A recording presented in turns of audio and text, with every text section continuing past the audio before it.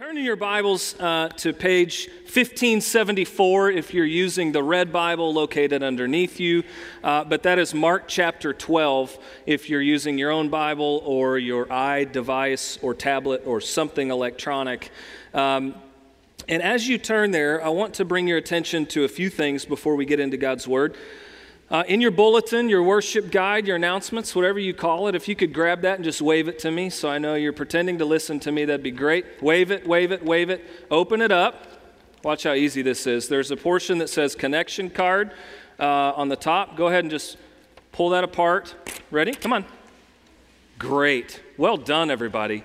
Now that you have that torn off of your bulletin, you can fill it out much easier, and you can drop that in baskets as you leave today. But at the beginning of the year, we know that many of you have grown in your faith, or your schedules have changed, or for whatever reason, you now are interested or have the time to get further involved in the ministries going on here at Redeemer.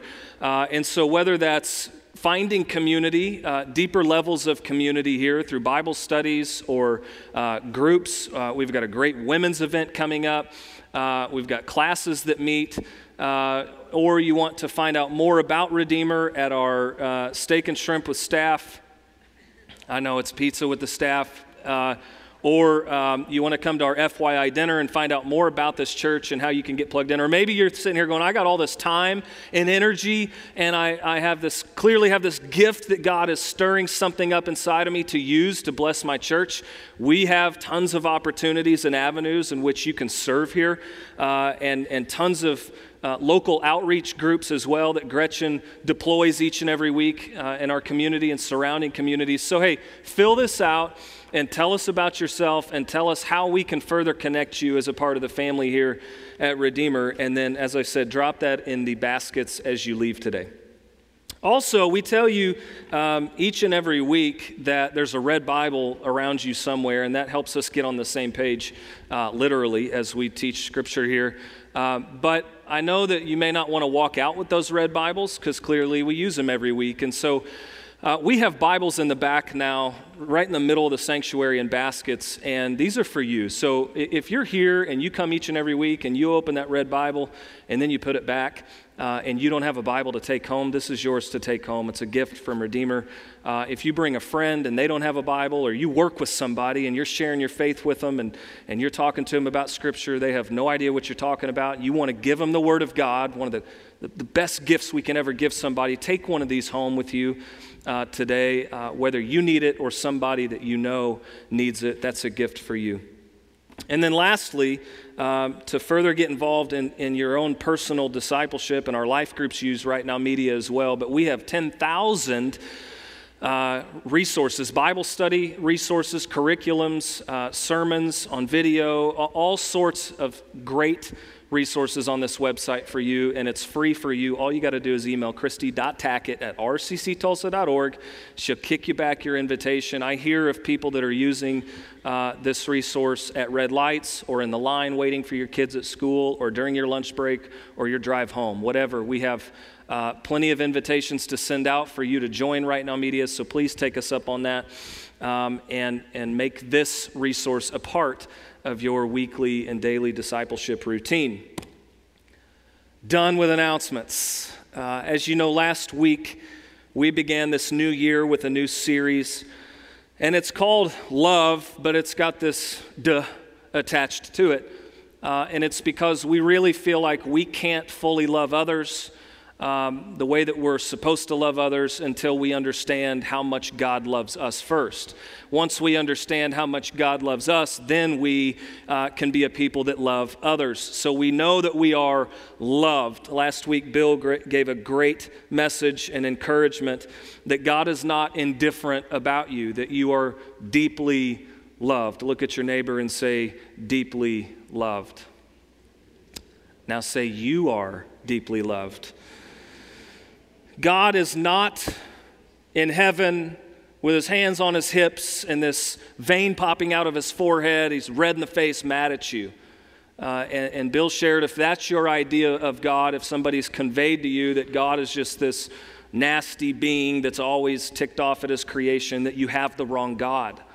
that God is love and that he loves you. You are loved. In fact, you're deeply loved, intensely, profoundly, inexpressibly loved. If Joe Scruggs could sit down with you for 24 hours without a break, trying to explain to you how much you're loved by God, even he would come short of really fully articulating God's love for you. You are loved. But even still, life manipulates love a little bit. It changes the way we view love, perceive love, experience love, the way we think of it. And love becomes a little difficult to define, right? It could be this mysterious, intense feeling of deep affection. Synonyms include intimacy, attachment, devotion, adoration, worship, passion, desire, yearning, infatuation, many synonyms that portray the way you feel about the Cowboys or the Packers or the Chiefs or the Steelers. For those of you who don't care about any of that, many of you will be locked on the TV all afternoon. Love is everywhere. It really is. Some people truly believe that love is on Monday nights on ABC at 7 o'clock Central, as 28 young women compete for the love and affection of one bachelor. And that, my friends, while some of you, for a variety of reasons, believe that that's great entertainment, you may be sitting there going, I would never be on that show. Because something inside of you knows that love can and should be found differently without competing with 27 other people for one guy's attention. Michael Bolton, he tells you all the time on the radio that he loved you, but it was a lie, because it was apparently more than love that he feels inside. But we love God. We love family. We love one another. We love football. We love our church. We love holidays. We love snow days. You have 4 kids, you don't love snow days. You have 1 kid, you don't love snow days. We love chocolate. We love puppies, don't we? We love puppies. And we look for love, and we fall in love, and we make love, and we love with all of our heart, and some fall out of love, and we love our children, and we love our neighbors. Some share stories of loving at first sight. We love to be loved, don't we? And in many cases, love is hard and complicated. So truly, love in a variety of ways can be pure and cherished and unconditional. Love can also be complicated and frustrating and hard. And no matter what your ideas are, no matter what your experiences are, no matter what your ideas of love are because of what you've gone through in your past, the Bible clearly tells us and paints a picture of how we are to love God. Now, the Bible, of course, is a missional narrative, cover to cover. Every bit of this Bible is about God's love for humanity, his desire to reach and redeem all of mankind. This is a love story. This is how our story and our walk with Christ, our salvation and redemption in Christ Jesus is told, and it's about love. But we're also told in this text how we are to love God. 1 John 4:19 tells us that the only reason we can love in this lifetime, the only reason it is an intense, mysterious feeling that we have throughout this life, the only reason we can experience that is because Christ first chose to love us. And so our pouring out love to God is a response. It's a reaction. We don't wake up in the morning and go, God, I know you've never thought of love before, but I have this great gift to give you. It's my love and it's my affection. No, it's a response. It's us acknowledging this is what God has done for us. This is the love that God pours out for me. And in response to that love, I will love him.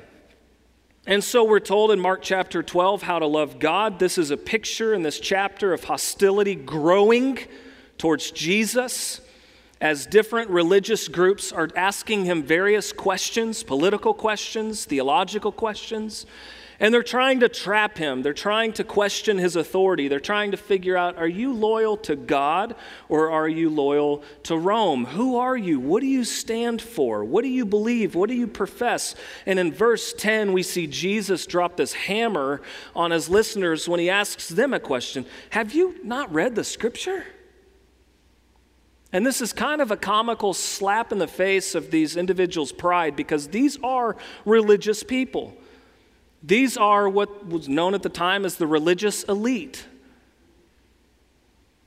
These are people that knew Scripture. These are scribes. These are people that were brought up knowing Scripture. And he says, haven't you read the Scriptures? And so the questions continue, and in verse 28, the scribe approaches Jesus. And many scholars believe that while Pharisees and Sadducees and Herodians were asking all these questions, trying to trap Jesus and question his authority, and maybe even they sent this scribe to Jesus to further question his authority, many scholars believe that this individual that we see in this picture was genuine, that he approached Jesus and he was an honest seeker. He really brought this question forward, and he was ready to hear the truth, not to test or question Jesus. And so this guy in verse 28, teacher of the law, comes, hears them debating. Noticing that Jesus had given them a good answer, he asked them, hey, of all the commandments, of every single one of them, which is the most important? And this seems like a rather daunting question because there's 613 of them that we find in Scripture. And they're even broken down. People knew that 248 of them were positive commandments. Hey, this is how you ought to live. These are things that you ought to do, similar to the way you speak to your children. You do these things and you don't do these things. 365 were negative commandments. Don't do these things. These are the things to pursue. These are the things to avoid. And this long list of instructions and commands, they incorporate a variety of topics, tons of topics: relationship to God, the temple, the way we interact with the temple, priests, sacrifices, rituals, purity, the Sabbath, animals for consumption, festivals, community, idolatry and war, and family dynamics and justice, civil liabilities, blasphemy, dietary laws, agriculture, loans, business, treatment of slaves, and forbidden relationships. Which one? Jesus, tell me, which one's the most important? Most important one, he says in verse 29, is this: Hear, O Israel. He begins by saying, the Lord our God is one. The Lord. Everybody say, the Lord. This is a monotheistic essence of God being portrayed in Scripture. He is the Lord.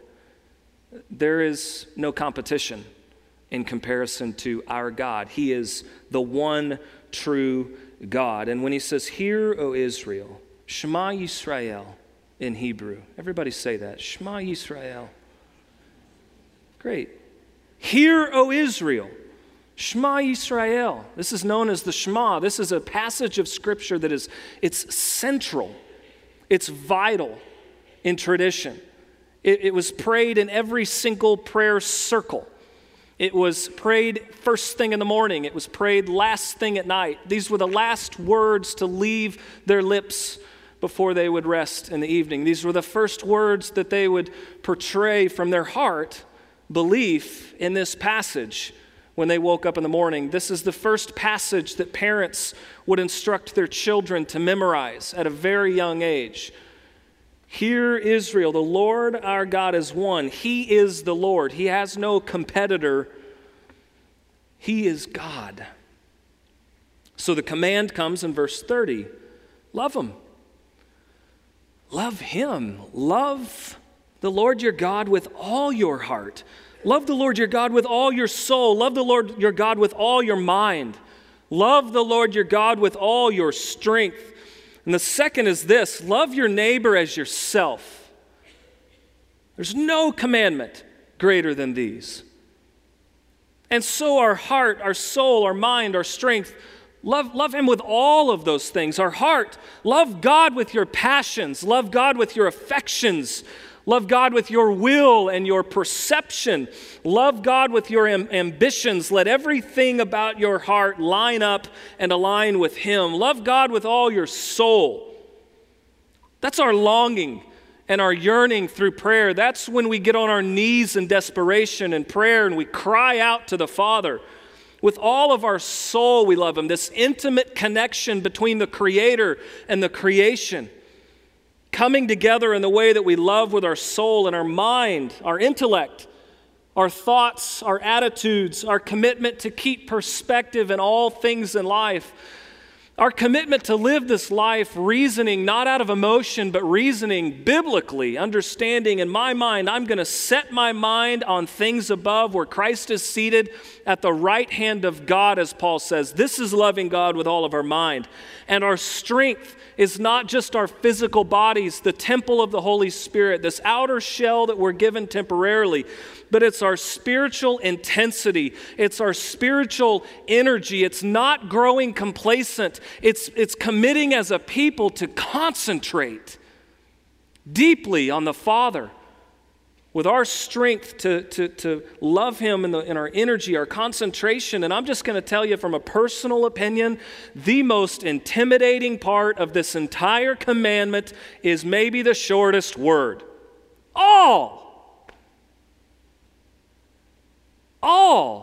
Because really, if you're married, you know there's days that you don't love your spouse with all your heart and all your mind and all. I mean, we fail each other all the time. We fail in the way that we love one another, don't we? We don't love perfectly. We have flaws in the way that we love one another. And we certainly have flaws in the way that we love strangers.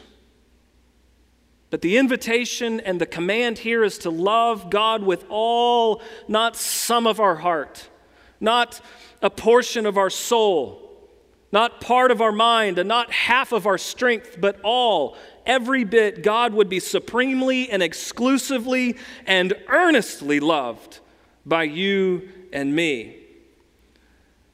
And friends, the more we try to approach this concept of loving God with all our heart, soul, mind, and strength, the more we put that into practice, the more we commit to letting God work on our hearts and teach us what that looks like, the more this is not just a command we obey, but it's a description of who we are.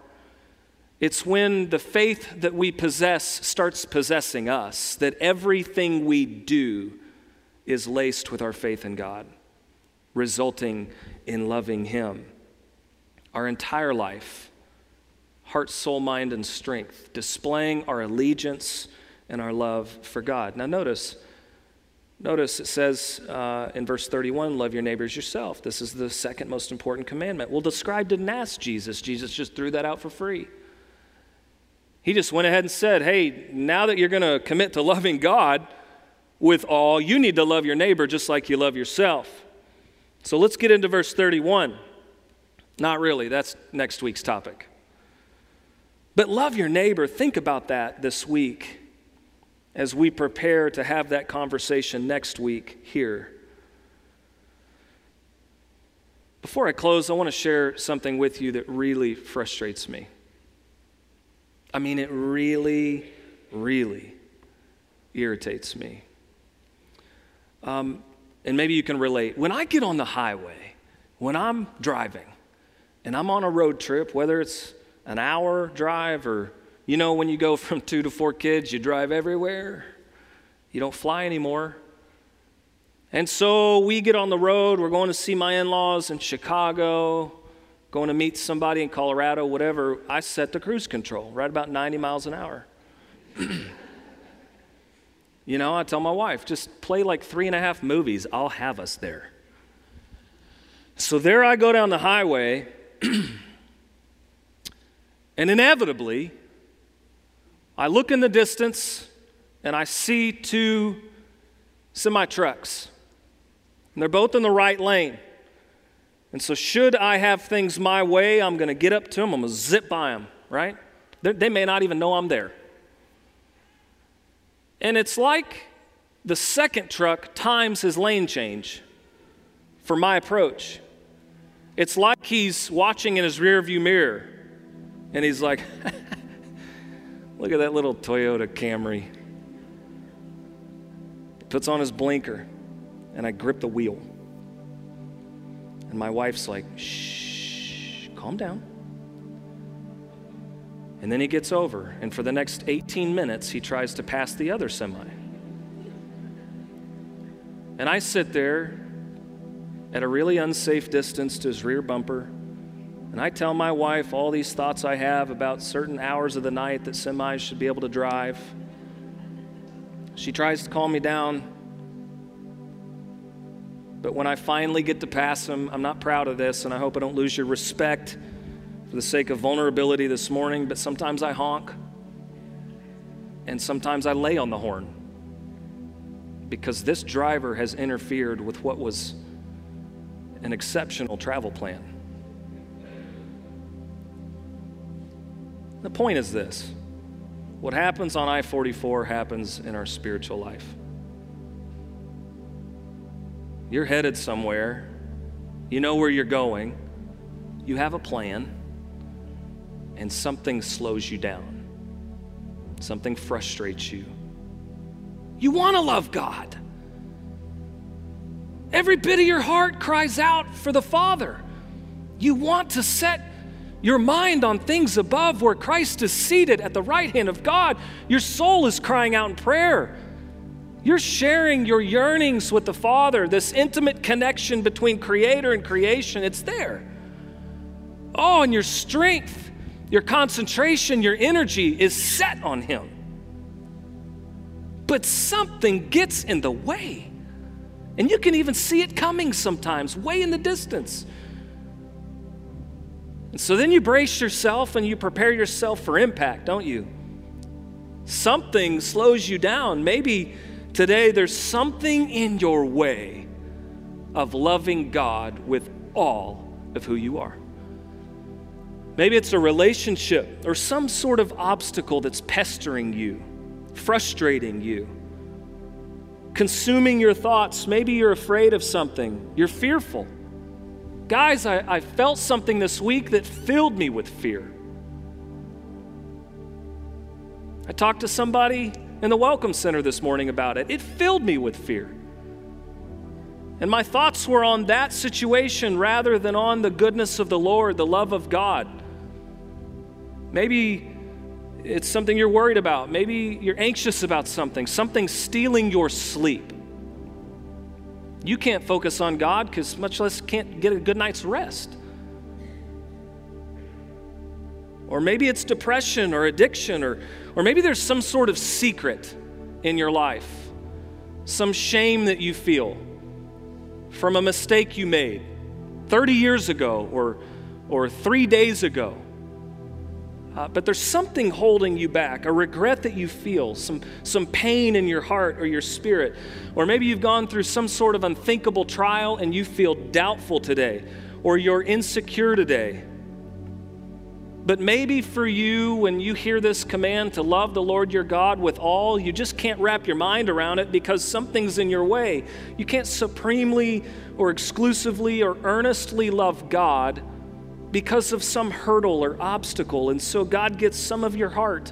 God gets a portion of your soul. God gets a part of your mind. God gets half of your strength. And this morning, my invitation to you is to realign your heart with God and to give Him all.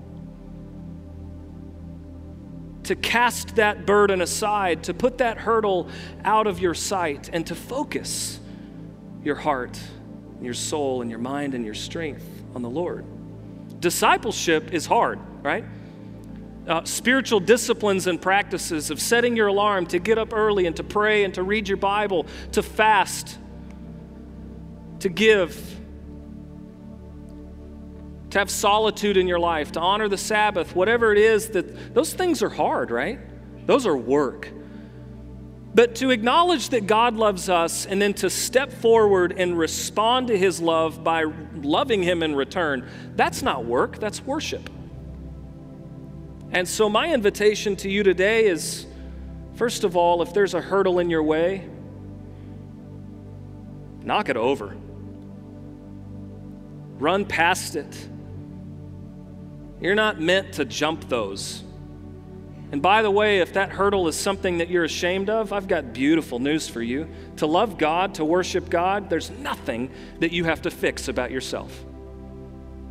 You don't need to do a thing this morning in your own heart, in your own life, in your own habits. You don't have to fix anything about who you are in order to love God, in order to come and to worship.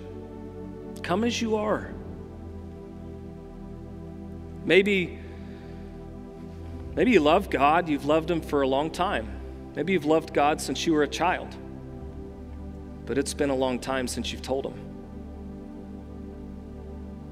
And as your dad, he's looking at you, he knows you love him, but it's just been a bit since you've told him, since you've expressed that love and that adoration and that affection that you have for him. And as we worship this morning, maybe this is your time, for the first time in a long time, to tell God how much you love him. And maybe you've been searching and seeking and looking and longing. And you know, we just went through this Christmas season where you hear so much about the birth and life and purpose of Jesus, and you're ready. You've never told God that you love him before, but you're ready. And this morning can be that moment for you to really cry out and worship and say, God, I do. I love you. So let's worship and let's express that he is supremely and exclusively and earnestly loved in our hearts, our souls, our minds, our strength. Let's not sing a song, okay? And let's not just read lyrics. Let's not maybe even do the usual. Check the watch. When's lunch? Where's lunch? But let's abandon ourselves. Abandon you. And fix your heart and your soul and your mind and your strength on the Lord today. Would you stand to your feet? Let's worship and let's love God. Let's love God.